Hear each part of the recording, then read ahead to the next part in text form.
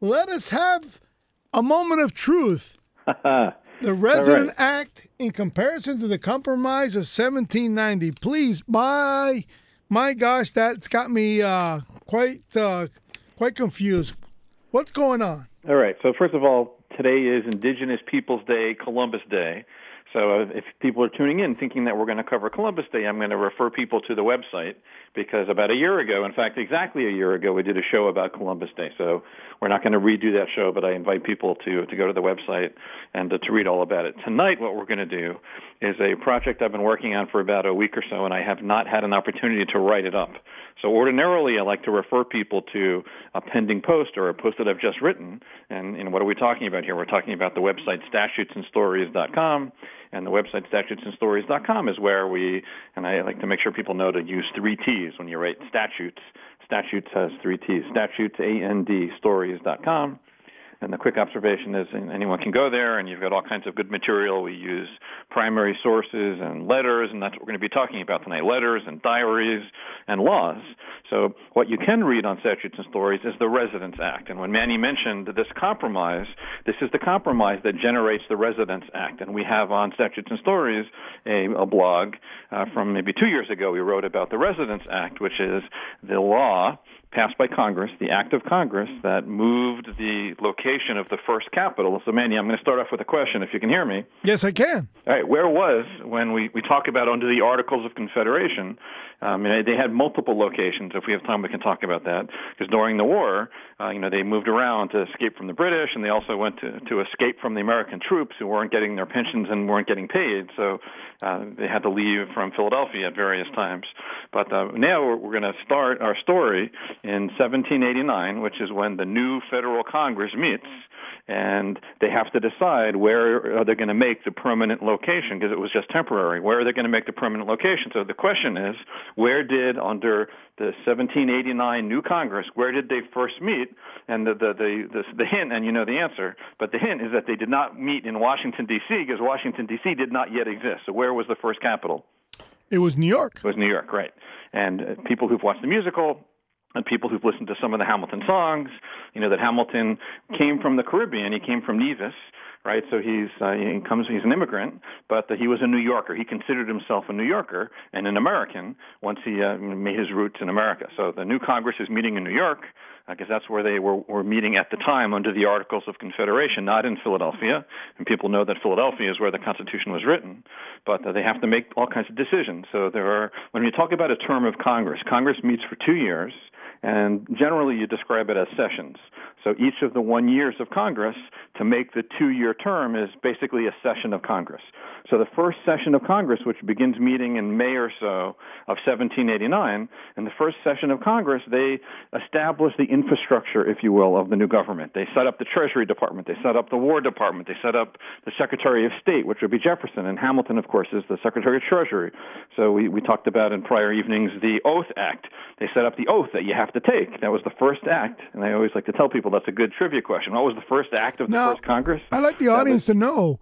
I'd like the audience to know how important the Oath Act was because of the unalienable rights, correct? So, you know what? I don't want to get too detracted today from our main story, but I'm glad you asked, because people can go to the website, Statutes and Stories, and it was one of the first acts I blogged about, which was the Oath Act, which was the first act of Congress setting forth what oath, when you get sworn in, and this is housekeeping, when you get sworn in and you're a congressman or a congresswoman or you're a senator, what is the oath you take? Because the Constitution only gives the oath of the president. It doesn't give the oath of members of Congress. So the first act that they adopted, as I said, for housekeeping purposes, was to set the oath of the congressmen and the senators. All right, so that was the first session of Congress, doing the blueprints, if you will, of how the government should work, setting up the courts, the Judiciary Act, etc.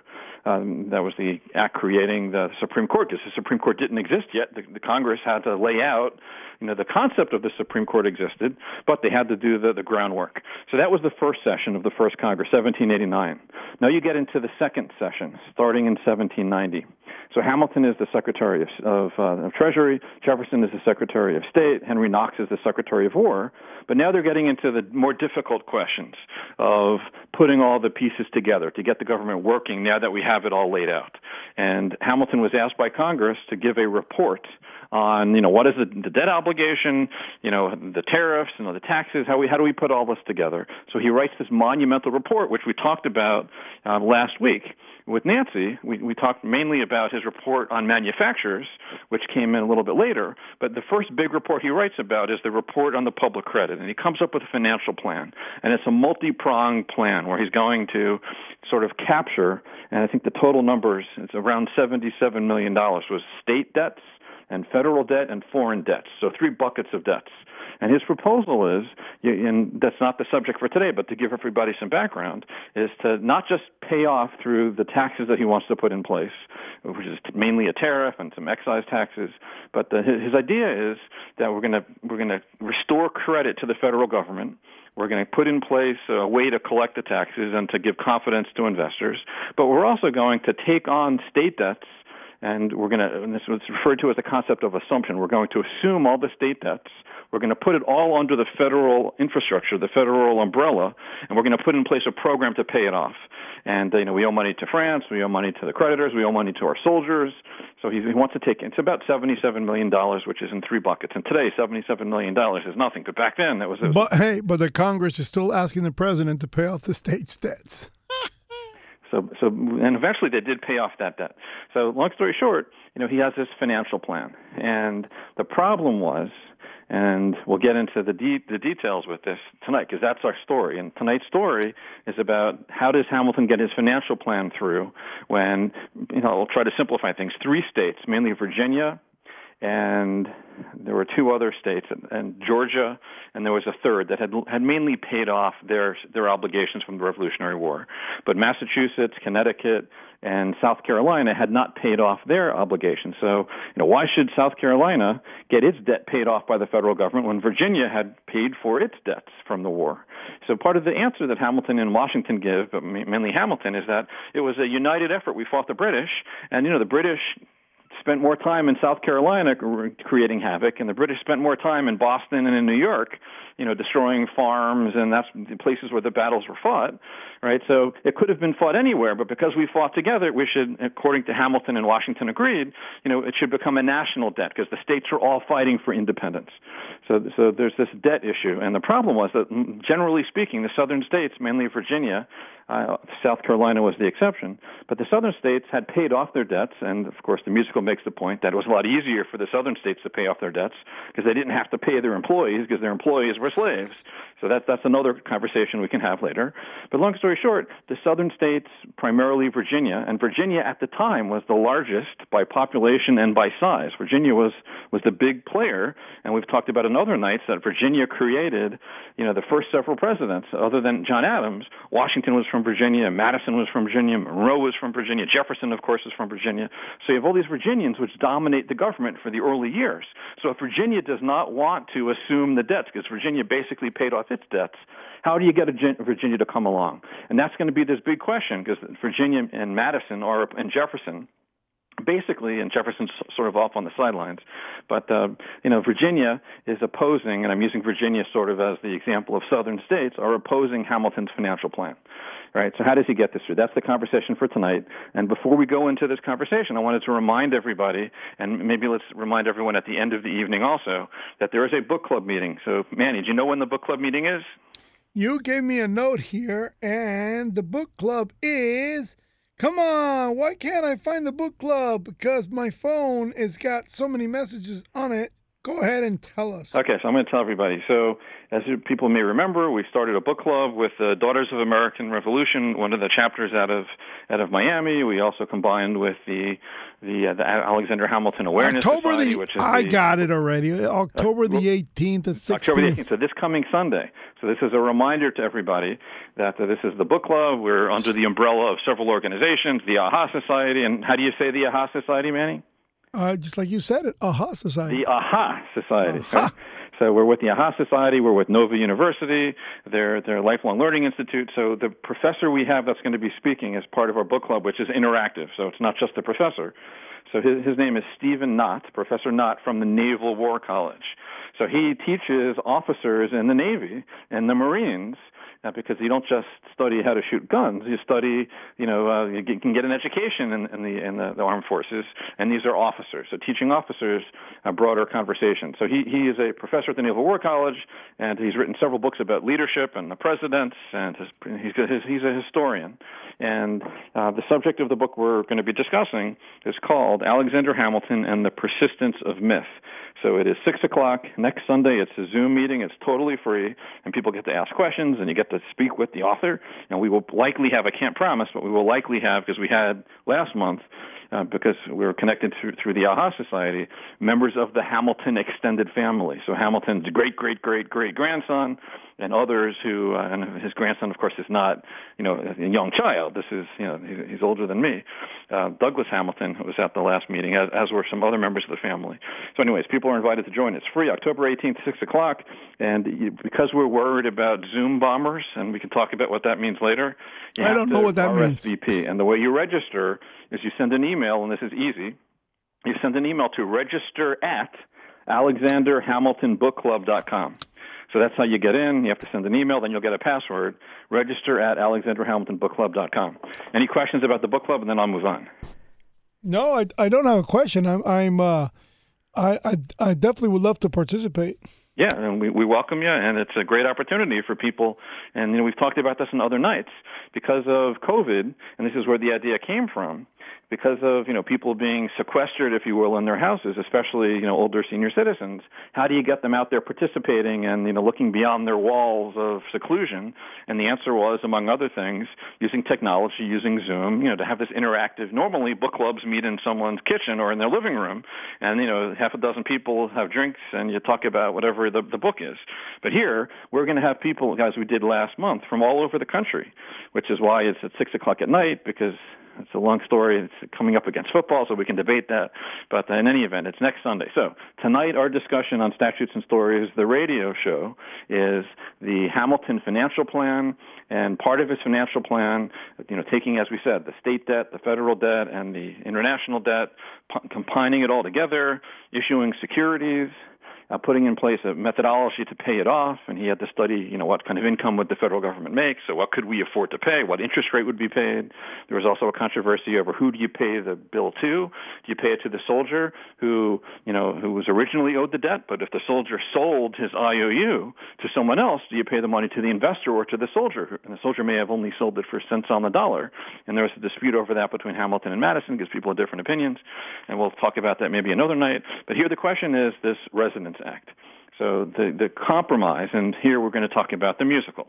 So in the Hamilton musical, one of the songs that everybody who's seen the musical or the movie, now that it's on Disney Plus, the song is called The Room Where It Happens. So let me read you some of the lines from the song, The Room Where It Happens. And Lin-Manuel Miranda uses a little bit of poetic license. So he's trying to portray that this meeting takes place with Jefferson, with Madison, and with Hamilton, and Burr is not in the room where this deal is reached, this compromise. So it's described as the room where it happened, and Burr is excluded from the room.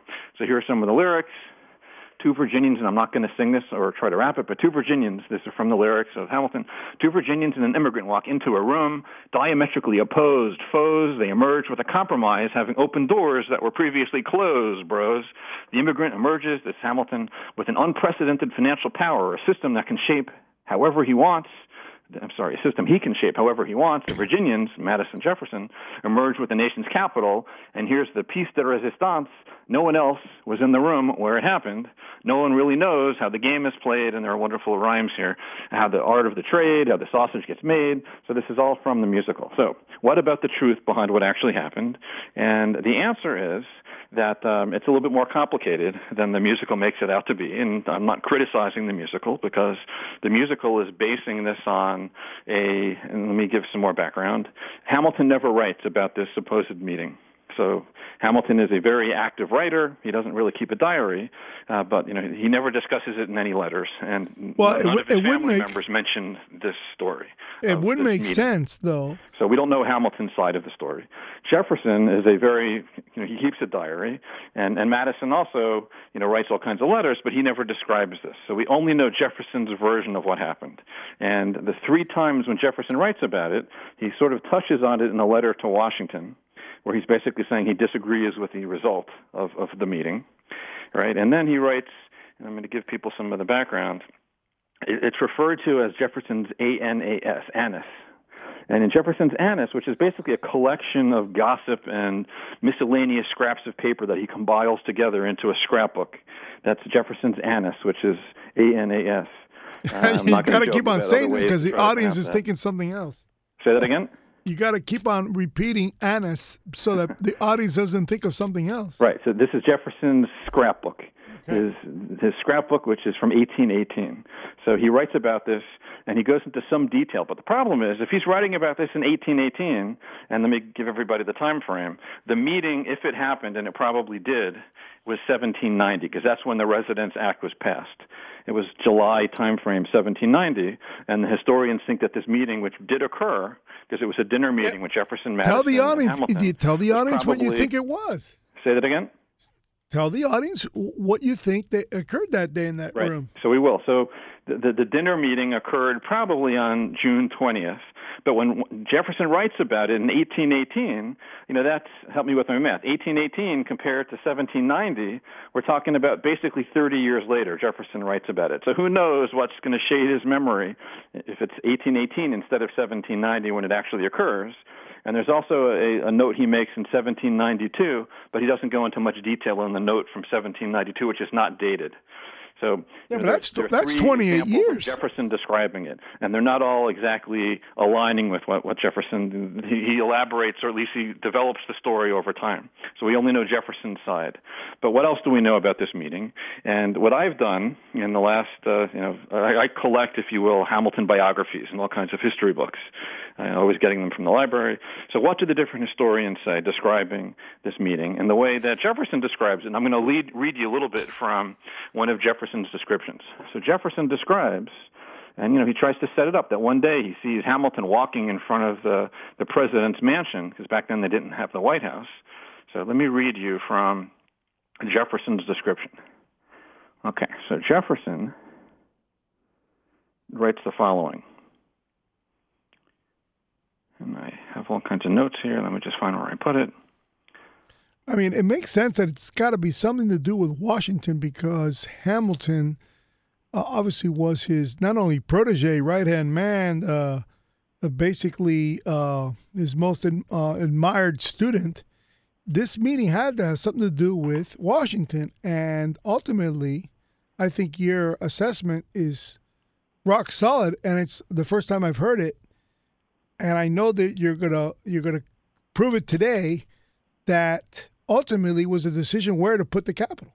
Right, and that's the deal that's reached, and I'm glad that you're sort of teasing it out. So the deal, the ultimate compromise is, and remember, the Capitol, as we said, was in New York at the time, and if you look at the Constitution, which was written in 1787, 2 years earlier, provides in Article 1 that there will be a district. They don't really have a name for it, but a federal district where the new capital will be a 10 square mile area. So 10 times 10 is 100 square miles. So long story short, we know there's going to be a capital, but Congress has to decide where they want to put that capital, and the Congress has to decide, will they agree on Hamilton's program? And the ultimate compromise was, yes, they're going to move the capital from New York temporarily for 10 years to Philadelphia, where the Constitution was written, and at the time Philadelphia was the largest city.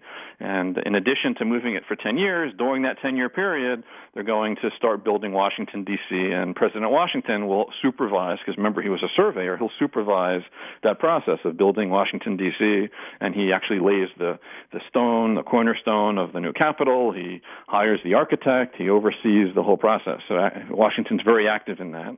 For many years, he's very busy with that. And, but wait a second. I didn't think you were going to do that. I was setting you up for what we had discussed. That the story that I liked was the health of Washington and and the luck of of history that he survived a terminal health issue, and having him involved in creating a capital, a location where it wasn't really discussed much, other than the fact that hey, it should be close to his home. You can see how the capital ends up in Washington, D.C., less than an hour, maybe 2 hours by horse and chariot. Sorry, I say chariot all the time, but I shouldn't say that. A horse and carriage. That's when I thought you were going to talk about why we as a nation chose Washington, D.C. So you're asking good questions, and we're going to get to that. So I'm glad you brought it up. You're building this up all right. Okay. So I'm giving everybody the background that the new Congress in 1790 has to decide, are they going to agree to Hamilton's financial program? What are they going to do with Washington, D.C.? And ultimately, the compromise is Virginia is going to get the capital very close to where Jefferson and Madison and Washington are going to want it. They're going to build it, as everybody knows. Washington, D.C. was part of of Virginia, and it was part of Maryland. They carved it out of northern Virginia and southern Maryland. So that's where they put it. So that's a southern victory. And the North and the states that had not paid off their debt, they get the assumption as part of the financial plan, right? So that's the ultimate deal. So you're making the point, which we talked about earlier, about, and let me give people some background here, that, thankfully and thank God, President Trump has recovered, as far as we know, pretty successfully from having COVID. But when he first was diagnosed, I started doing some homework on, what about other presidents being sick? And to your point, Manny, in 1790, this is the time frame we're talking about, the Constitution is 1787, the first Congress convened 1789, and in that April-May time frame, there was an epidemic of influenza. So let me read you a little bit about the influenza epidemic, and we're going to talk about Washington's health. And when I was doing this work about the Residence Act, it occurred to me once I started reading about Washington getting very sick, maybe that was one of the reasons, to your observation, that they decided to build the capital in Virginia. And that's the question. Did Washington's health factor into that conversation? Yeah, you're the first person to tell me that. And I want the audience to know that this might be the first time it's said on the air that Washington's health had a lot to do with today's location of its capital. So that's what I'm researching. I don't want to get too far ahead of myself because I've consulted with some other historians, and I've been reading a lot of, other historical accounts of the deal, the package, the compromise, and nobody, and I could give you the list of some of these names of what I've been reading, Gordon Wood and John Meacham and Chernow and all kinds of Brookhiser. I've been reading all kinds of books that talk about it, and there's a new book coming out, by the way, in early 2021 about the Capitol, and that's from an author from FAU. From Lynn University, from Robert Watson. So he's got a book. I want to talk to Robert Watson. But long story short, I was curious if Washington was so ill in this is April and then May of 1790, did that factor into the building of the Capitol close to Washington? Because Mount Vernon is only less than 10 miles. In fact, if you just look at the southern edge of Washington, D.C., apparently is only 4 miles. I haven't checked it myself. This is just Google. It's only about 4 miles to Mount Vernon. So Mount Vernon is very close to Washington, D.C. So I was wondering, is it possible that they took this into account? So we'll come back to that because the verdict is out because none of the historians give that as a reason for the compromise. But it seems logical to me that that may have been, right? That could have been a variable, even though I can't find any support for it in the letters or diaries. So we'll come back to that. So let's talk about the proof with regard to Washington being ill. So I'm going to read you. And all of this, when I post it on Statutes and Stories, this isn't Adam Levinson telling you what I think. I ground all these discussions in the primary sources. So I'm going to read you first from one of Washington's letters. So Washington is describing, this is a couple months after he improves, he describes that he's had 2 severe attacks, last worse than the first. And he says, a third more than probable will put me to sleep with my fathers. He doesn't say it's going to kill me, but if he gets a third attack of this illness, he says it'll put me to sleep with my fathers. At what distance this may be, I know not. Within the last 12 months, I have undergone more and severe sickness than 30 preceding years afflicted me with. Put it all together. I have abundant reason, however, to be thankful that I am so well recovered, though I still feel the remains of the violent affection in my lungs, the cough, pain in my breast, and shortness of breath, not having entirely left me. So, this is Washington describing basically that if he gets sick like this again, he doesn't think he'll survive. All right, let me give you more proof of how sick Washington was. So Samuel Ogden, this is some of his writings. It says that the universal gloom throughout the country on account of the president's illness. Edward Rutledge, who is part of the Rutledge family, there's two Rutledge brothers, he reports that in South Carolina, people were, quote, greatly alarmed of late at the account of the president's ill health. And I'll read you from some newspaper articles if I have a chance, and I'll post all these on the website so people can read them for themselves. Madison, by the way, also got sick during this time period with a bout of influenza, and Madison described Washington's illness as, quote, and back then they had different names for illnesses, but peripeneumia, if I'm pronouncing it right, united probably with the influenza. So, some sort of lung infection united with influenza. Maryland Congressman Michael Jennifer Stone described the illness as influenza, pleurisy, and peripeneumia all at once. So they're describing the illness that Washington had. And I'll point out that influenza at the time was epidemic, especially in the Northeast.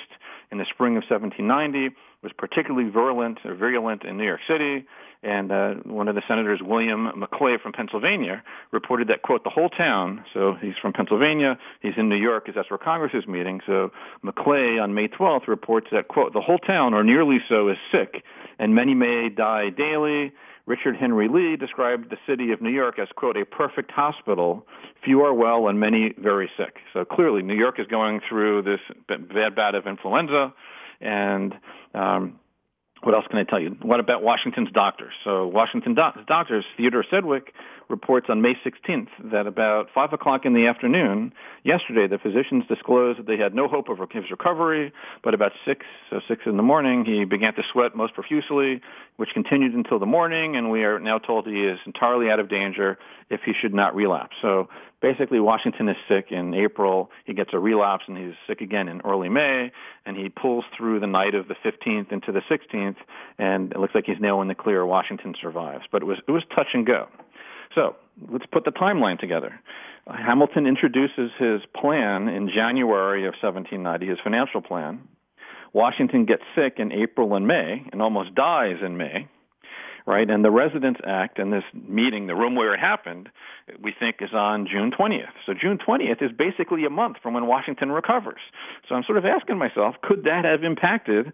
And again, I need to prove this. I need to do more homework on it. And so far, the historians are not saying it has anything to do with it. But it seems to me that there may be some connection there. Who knows? All right, let me give you some other sources. Now, May 30th, because someone who writes a lot is the Adams. This is Abigail Adams, so we're not just doing founding fathers, founding mothers. Abigail Adams writes on May 30th of 1790, quote, it appears to me that the union of the states and consequently the permanency of the government depend under providence upon his life. So she's writing about Washington being sick. And she says, at this early day, when neither our finances are arranged nor our government sufficiently cemented to promise duration, his health would, I fear, have had most disastrous consequences. His death would have had most disastrous consequences. And she echoes this idea that if Washington were to die, the legitimacy of the new government potentially will die with him. So Abigail Adams is worried that John is going to have to take over if anything happens to Washington. So this is in the end of May where Abigail is writing about, she's concerned that John may have to step up if Washington doesn't pull through. Okay. So here we go. Here's another example of Senator Maclay I mentioned from Pennsylvania writes in his journal that he was called to see the president. Every eye was full of tears, his life despaired of. And they even brought in Benjamin Franklin's physician. And Benjamin Franklin had died earlier. And by the way, Franklin had died of an infection of his lungs. So it may have been the same influenza that killed Benjamin Franklin. So they're bringing in the best doctors from all over the country, including Franklin's doctor, secretly to treat Washington. So, and then I could read you from Washington's diary. This is what he says. And Washington usually every day records a little entry in his diary. But on May 10th, he writes the following, and he takes off for some period of time. And he doesn't write anymore in the diary because he's so sick. But on May 10th, he writes, a severe illness with which I was seized the 10th of this month and which left me in a convalescent state for several weeks after the violence of it had passed and little inclination to do more than what duty to the public required at my hands occasioned the suspension of this diary. So Washington describes, I'm not going to be writing, or I haven't written in my diary for a while because I was so sick. So we know Washington was really sick. All right, what else can I do? I'm going to look at what Jefferson writes about Washington being sick. So Jefferson writes a letter to his eldest daughter. Her name was Martha, but he calls her Patsy. So Jefferson writes to his eldest daughter, Patsy Jefferson, on June 6th. And I'm not going to read all of it, but Jefferson had a bad headache. He writes, I've had an attack of my periodical headache, very violent for a few days. It soon subsided. He goes on to say, I'm going tomorrow on a sailing party. All right, so Washington is now recovered. This is June 6th. And Jefferson writes, I'm going on a sailing party of 3 or 4 days with the president. Should we see enough to make me sick, I shall hope it will carry off the remains of my headache. So we know that Jefferson winds up going, because what did the doctors back then prescribe?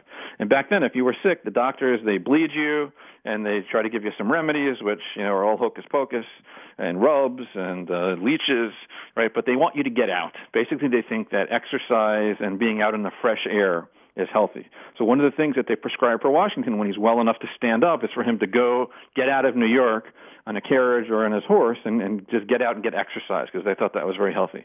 So he recovers starting on May 16th, and we know from Jefferson that Jefferson and Washington and also Hamilton probably accompanied them, go on this fishing trip to Sandy Hook. They go to New Jersey, they go fishing, and they talk. And if that occurs in June 6th, for a couple days, that's bringing you very close to the June 20 meeting where Jefferson, Madison, and Hamilton, according to Jefferson, reached this compromise. So let me read you from Jefferson's 1818 ANAS, which is his scrapbook, if you will. So this is what Jefferson says about the meeting in the room where it happened. I just found where it was. And it's fairly detailed, but I'm going to skip to the meat of it. Okay, so Jefferson describes how he comes back from Paris. He's sort of new to the whole operation. He didn't even know he was Secretary of State until his ship arrives in the Virginia area. Okay, so he's describing what happens years later. He says, let's see. All right, I told him that I was really a stranger to the whole subject. He doesn't understand how all the finances work. And let me talk about where he sees Hamilton. All right, here it is. Here we go. All right, so Jefferson writes that Congress met and adjourned from day to day without doing anything, because Hamilton's plan is introduced in January, February, March, April, May, is bogged down in Congress. They have not adopted Hamilton's program. So Jefferson is describing that Congress met and adjourned from day to day without doing anything, the parties being too much out of temper to do business together. The Eastern members particularly, who with Smith of South Carolina were the principal gamblers in the scenes, threatened succession and dissolution. So, some of the states are saying we're not getting this done, and they disagree with some of the proposals. So here's where he talks about Hamilton. Jefferson writes, Hamilton was in despair. As I was going to the president's one day, I met him in the street. And this is a very famous scene, according to Jefferson. So Hamilton was in despair. As I was going to the president's one day, I met him in the street. He walked me backwards and forwards before the president's door for half an hour. He painted pathetically the temper into which the legislature had been wrought, the disgust of those who were called the creditor states, the danger of the succession of their members, and the separation of the states. So basically, Jefferson is saying that, that Hamilton is describing the country could come apart because the states are threatening to secede, the Union may dissolve. This is Jefferson writing. Hamilton observed that the members of the administration ought to act in concert. And remember, Hamilton is Secretary of Treasury, and Jefferson is the other Secretary of State, and the only other department is War. So he observed, Hamilton, that the members of the administration ought to act in concert, that though this question was not of my department, yet a common duty should make it a common concern. So he's describing how Hamilton's trying to get Jefferson to work with him. I'm skipping ahead, and this is where it gets interesting. I told him that I was really a stranger to the whole subject of the financial deal, not having yet informed myself of the system of finances adopted. I knew not how far this was a necessary sequence. He goes on to say, if its rejection engendered a dissolution of our union at this incipient stage, I should deem that the most unfortunate of all consequences to avert, which all partial and temporary evils should be yielded. I proposed to him, however, to dine with me the next day, and I would invite another friend or two, which tells us friend or two, it's not just Madison, another friend or two, bringing them into conference together, and I thought it impossible that reasonable men, consulting together coolly, could fail by some mutual sacrifices of opinion to form a compromise. So this is where Jefferson is describing that he invites Madison and Hamilton, and they're going to have dinner at Jefferson's, his house, which is in the southern part of Manhattan.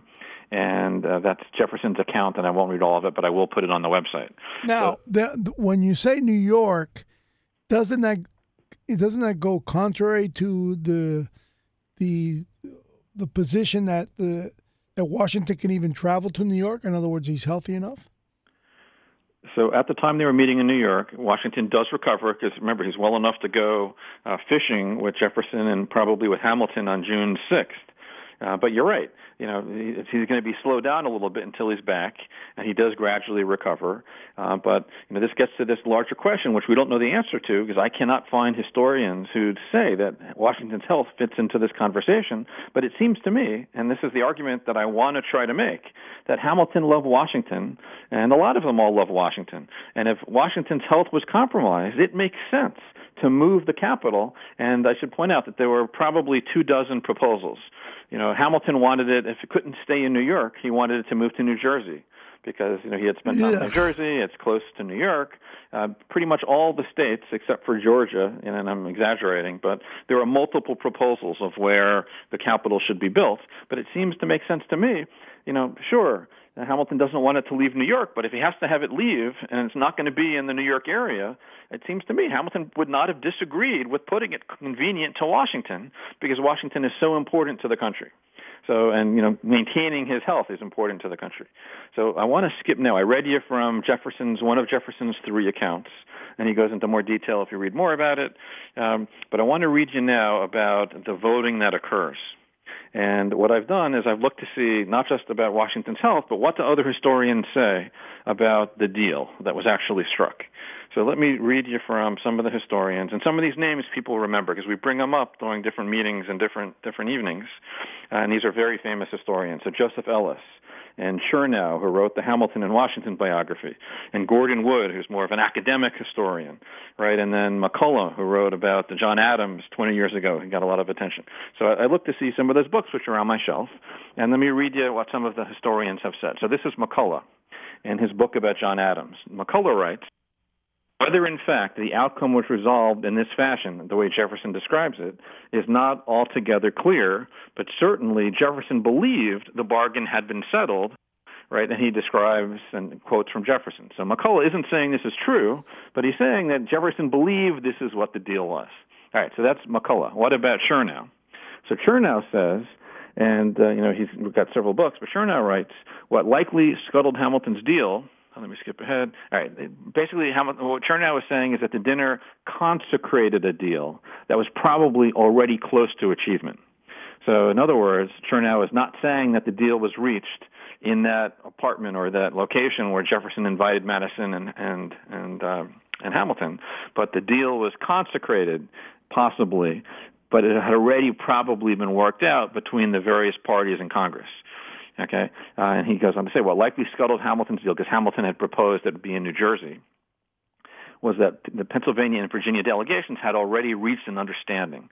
Philadelphia would become the temporary capital, and the Potomac site, which is Washington, D.C., the permanent capital. So the evidence appears to be that the Virginia and Pennsylvania delegations had already worked this out. We didn't need Jefferson to come swooping in to solve the story. All right, that's Chernow. Let's talk about Ellis. So in his book, Founding Brothers, Ellis writes, we cannot know how many secret meetings and political dinners occurred in New York during the late spring and early summer of 1790.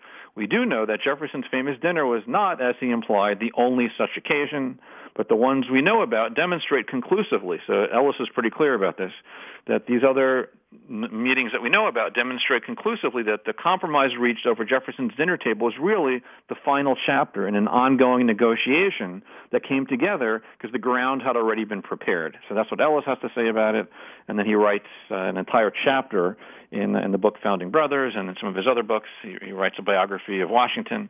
So he touches on it in various ways.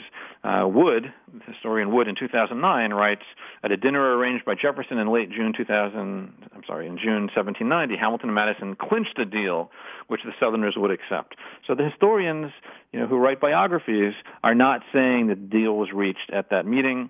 In other words, Ellis says in his biography of Washington that there were multiple behind-the-scenes bargaining sessions going on at the same time. And, it just rings better. Here he says that the notion that an apparently intractable political controversy could be resolved by a friendly conversation over port or, alcohol and cigars, has possessed an irresistible charm. So people love the legend, the mythology that it all occurred at this meeting with Jefferson, Hamilton, and Madison, but it's more complex than that. Yeah, but one thing I noticed is the mainstay is the charm of the cigar. How about that? Well, it makes an interesting story. So when you look at the historical journals written by historians, so Jacob Cook, he really went into the details of the debates, right? And it's described as the dinner table bargain. It's described as the residence question, or it's referred to as the Compromise of 1790, the Great Compromise of 1790. So Jacob Cook writes that is generally regarded as one of the most important bargains in American history, ranking just below the Missouri Compromise and the Compromise of 1850. So it's a famous deal, but what are the specifics? What actually happened, right? He says it's surely one of the most famous dinner parties in our history, but the evidence, he says, renders the traditional account, in other words, Jefferson's account, suspect, particularly the congressional debates render Jefferson's account suspect. So what does Cook tell us? And the other historians are basically building upon this record. So Cook describes how the bargain was arranged before Jefferson's dinner party on June 20th. The Virginians, who were disturbed by the House vote for Baltimore, because Baltimore wanted it in Baltimore, took the initiative by proposing through an ally, which was Congressman George Matthews of Georgia, that an extended stopover be in Philadelphia to get Pennsylvania to support the project in the Potomac, right? He says that the essential bargain on residence then was between Virginia and Pennsylvania, which was set in motion even before the famous dinner meeting, which really had nothing to do with assumption of debts. So if you keep reading about some of the other historians, and you can look at the chronology of the debates. So on April 12th, Hamilton's assumption plan was defeated. So the South has enough votes to stop Hamilton's assumption on April 12th, assumption of debts. On June 2nd, the House adopts a funding bill, so to fund the foreign debt and the federal debt without assumption. That's June 2nd. And the critical debates began taking place after the House rejects assumption on June 2nd. And you can see the timing here. Washington was very ill in May, but these votes are taking place in the House in June. And the House is basically saying assumption is dead as of June 2nd, right? And just to give more details on the chronology, let me skip ahead. So the chronology, January, I said, is when January 9th, Hamilton introduces it. Washington's fever, we said, breaks May 16th. He's in bed probably through May 20th before he starts getting out of bed. And in June, he goes fishing with Jefferson and probably Hamilton. Right. April 12th, we said the House votes down assumption. 2 weeks later, the House votes to discontinue all debate on the issue of assumption. And then May 31st, you've got a bill for the residence. The residence bill, not the assumption bill, is produced by a South Carolina senator, and he leaves the location blank. And I don't want to get into too many of the details. It'll all be on the website. But it looks like the House is deadlocked in early June. June 11th, the House votes to strike Philadelphia and insert Baltimore, and the Senate rejects Baltimore, so they're fighting over the locations. This is in early June. Then you have the dinner on June 20th, and ultimately, if you just go ahead forward to connect all the dots, the act, and there were several bills, because there's the Residence Act, and then you have the different pieces of the funding plan. But on July 1, and it has to go through the House and the Senate, so on July 1, the act for the establishing temporary and permanent seat of the government was passed by the Senate on July 1, 1412. The House passes a bill on July 9th, so about a week later, 3229, and President Washington signs that bill into law on July 16th. So what's the takeaway? The takeaway is that it's not as simple as Jefferson describes it. If you look at the actual votes, what apparently happened, and this is when you really get into the weeds, and I won't bore people with the details, but when Hamilton proposed the assumption plan, he was saying that we'll pay interest at 6% for the amount that's owed going forward on the federal, when we give bonds or IOUs, because that's how we're going to pay off the debt, is we're going to issue bonds, we're going to sell bonds, right? And we're going to pay the bonds with regular income over the period of time that it's referred to as a sinking fund. But over the time that the bond is owed, we're going to pay regular amounts of, we're paying back principal over the life of the bond that we're going to be selling to pay off the debts. right? So we're going to pay these bonds, and good news was that we started having problems in Europe with the French Revolution, so a lot of Europeans decide to buy American bonds, and that helps fund the federal government, which is another story for another date. But Hamilton proposed that we'll pay 6% interest going forward, but he says on the amount of the debt which was owed, the arrearages, we should only pay that at 4%.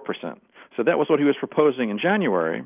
But as it turns out, it looks, and without getting too much into the details, it looks like the remaining parts of the deal that still had to be hashed out were what the rate of interest would be, and how the amount of debt from the different states would be finalized, because there was a process of figuring out what the different state debts were, and they threw money into the conversation to make sure that enough money went to the different states so that everybody got some of that revenue.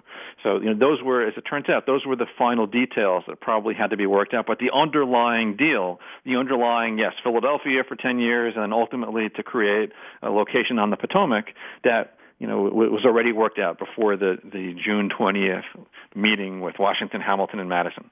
So let me give you some more evidence about this.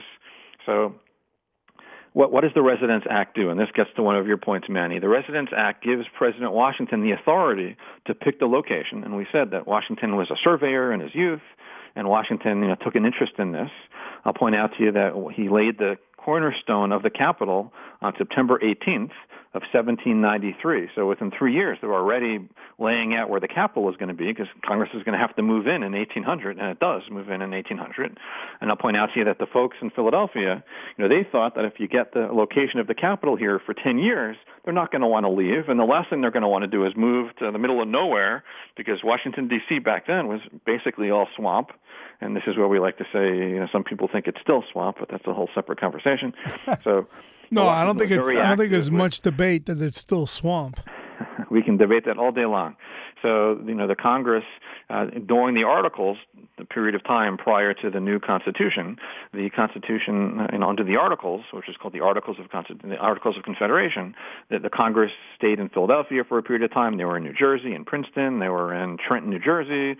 They were in Annapolis, Maryland. So you had a roving Congress from place to place, and then they settled in New York. As of 1787 is where they were located. But here we get to the sad part of the story, so we only have about 10 minutes left. But Washington took an active role in some of the things he did. He oversaw the surveying, the negotiating the land deals, because they had to buy the land. He helped raise funds. He selected the architect for the Capitol in the White House. He oversaw the plans. He picked a specific location, and the three, I forgot what they were called, the commissioners that were in charge of organizing the District of Columbia. The three commissioners were all reporting back to Washington. So he took a very active role in seeing the system put in place, the building of the Washington, D.C. But and Congress moves in 1800 is when Adams was the president. Jefferson is going to take over after that election, which we did another show on the election of 1800.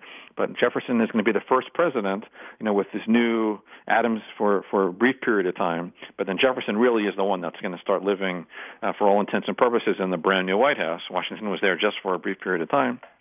So what's the point? The point is that Washington, yes, he survived that early bit of influenza in 1790. He was worried about his health, and Washington knew that men in his family, his brother died at a young age, his father died at a young age. So Washington was concerned that how much longer can he live when he had such a bad case of influenza? But he lives to help build Washington, D.C., but he dies in 1799. So before Congress actually moves in, Washington dies about 6 months before the Congress moves into the new building, into the new location. So he came close, but he didn't quite get to move in.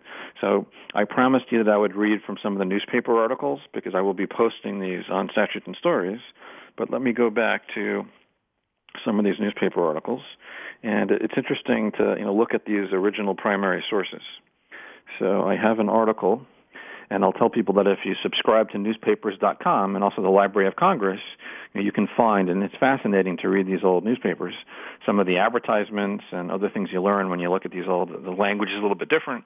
So here we have the Gazette of the United States, which was the Philadelphia newspaper. And I should be careful saying that, because it may have been New York. I'm not sure. The Gazette of the United States, so I have to double check if it's printed in New York or in Philadelphia. But long story short, there is basically a prayer and it's a letter dated April 28th. I won't read all of it, but you have someone basically saying a prayer for Washington. So people were worried. So it goes on to say, a life so precious should be watched with the eyes of Argus. Health so important should be nurtured with the vigilance of angels. Constant exercise in the open air and perpetually diversifying the scene are necessary as the circulation of the vital fluid. This is what they thought their health was, vital fluid. And he goes on to say, I ask pardon from deviating from my proper line, but to the prayer of millions, the most attentive attention should be added for the preservation of a life, he's talking about Washington, which every one of us feels, but no one can express the importance of. And again, this is a prayer basically for the president. I understand that the cause of delayed indisposition, they're not calling it an illness, they're calling it indisposition. For the city is undoubtedly one of the healthiest functions of the United States. He's bemoaning the fact that Washington is so sick and New York is otherwise a healthy city. All right, so you can read that prayer for Washington from April of 1790. I also have, once they realized that Washington was better, this is May 19th in the Pennsylvania Gazette. The public may be assured the president, they don't say his name, the president of the United States is recovering from his indisposition. Another article in the Pennsylvania Gazette from May 26th. From the best authority, we can assure the people of America that the president's recovery is now certain. The fever has entirely left him, and there is a most happy prospect of a perfect restoration of his health, May 26th. So why didn't the Democrats do it this time? After all these years, they could have just said, hey, Donald Trump is healing. He's doing great. Nothing. No. I'm going to read you now from, this is now June 12th in the Pennsylvania Packet, which again was another newspaper, and June 10th from New York. This is an account. Today people actively follow what the president does. It was no different back then. So this is an account dated June 10th in the June 12th paper about the president going on that fishing expedition. So here you have an article saying, and these aren't really articles, these are little excerpts. Yesterday afternoon, the president of the United States returned from Sandy Hook, and I might ask you, what fish was he catching? So he returned from Sandy Hook and the fishing banks, where he had been for the benefit of the sea air and to amuse himself in the delightful recreation of fishing, and they spell fishing Fitching. We are told, or Fifhing, we are told he has had excellent sport, having himself caught a great number of sea bass and blackfish. The weather proved remarkably fine, which together with the salubrity of the air and wholesome exercise rendered his little voyage extremely agreeable. So again, Washington has improved. He goes fishing June 10th. And we know Jefferson went with him and probably Hamilton too. So they may have been talking about this during that fishing trip. All right, so what have we covered? We've covered Washington was ill in May. Congress reaches these deals in the June and July timeframe. And let's see, we are about 5 minutes or so. You got 7 minutes. Say that again, Manny? You got 7 minutes to close. All right, so I'm going to read you from Article 1, Section 8 of the Constitution, because the Constitution didn't say where to build Washington, D.C. This is what Article 1, Section 8 says. The Congress shall have power, and I'm skipping, to exercise exclusive legislation in all cases whatsoever over such district as may, by cessation of particular states, and the acceptance of Congress, become the seat of the government of the United States. So the Constitution says if the states cede or give up land, that will be the seat of the government, and it says not to exceed 10 miles square. So that's all the Constitution says. And as we mentioned earlier, dozens of American towns were proposed because everybody wants the capital to be in their town. But ultimately, the deal that was reached was not just struck in that one dinner engagement, but it was worked out with Pennsylvania and Virginia delegations. And Pennsylvania was one of the big states. Virginia was one of the big states. And the largest city at the time was Philadelphia. Philadelphia was the largest city probably for another 2 decades. And you can look at the census to see that Philadelphia was larger than New York. So it was Philadelphia, meaning Pennsylvania and Virginia delegations worked out their deal. And as I said earlier, that the Pennsylvania folks thought that if they could bring the capital for 10 years, that no one would ever want to leave to go to Virginia. But with Washington working so hard on it, and with so much vote coming from Virginia and so much domination coming from Virginia, yes, it did move, and Jefferson made sure it moved once he was elected in 1800. What else can I tell you? I'm going to skip ahead and just read from some of the other historians. What have they said about this? And I mentioned that the Residence Act gave George Washington the authority to pick the exact location of the Capitol, which he did. And let me read you some of the historians. So I talked about Ellis. Let me mention a little bit about Meekum. So Meekum is a historian who does a lot on TV, and he says the final result, Jefferson believed, was the least bad of all the turns the thing can take. So again, they're saying Jefferson believed, right? Now, Jefferson leaves out. He may or may not have understood that there was still a lot of behind-the-scenes bargaining that was taking place. Other historians that I want to look at, and I haven't looked at some of the older historians. So Henry Cabot Lodge was a historian who was a senator, and we've talked about Lodge in the past. Well, wait a second.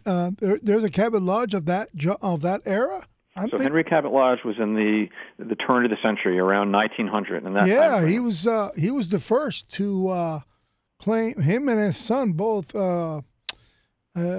Dad was the first to claim that we should take or purchase or save Cuba from Spanish tyranny. So the Lodge family was an important family from Massachusetts. He was very involved with federal and international law and treaties and so forth.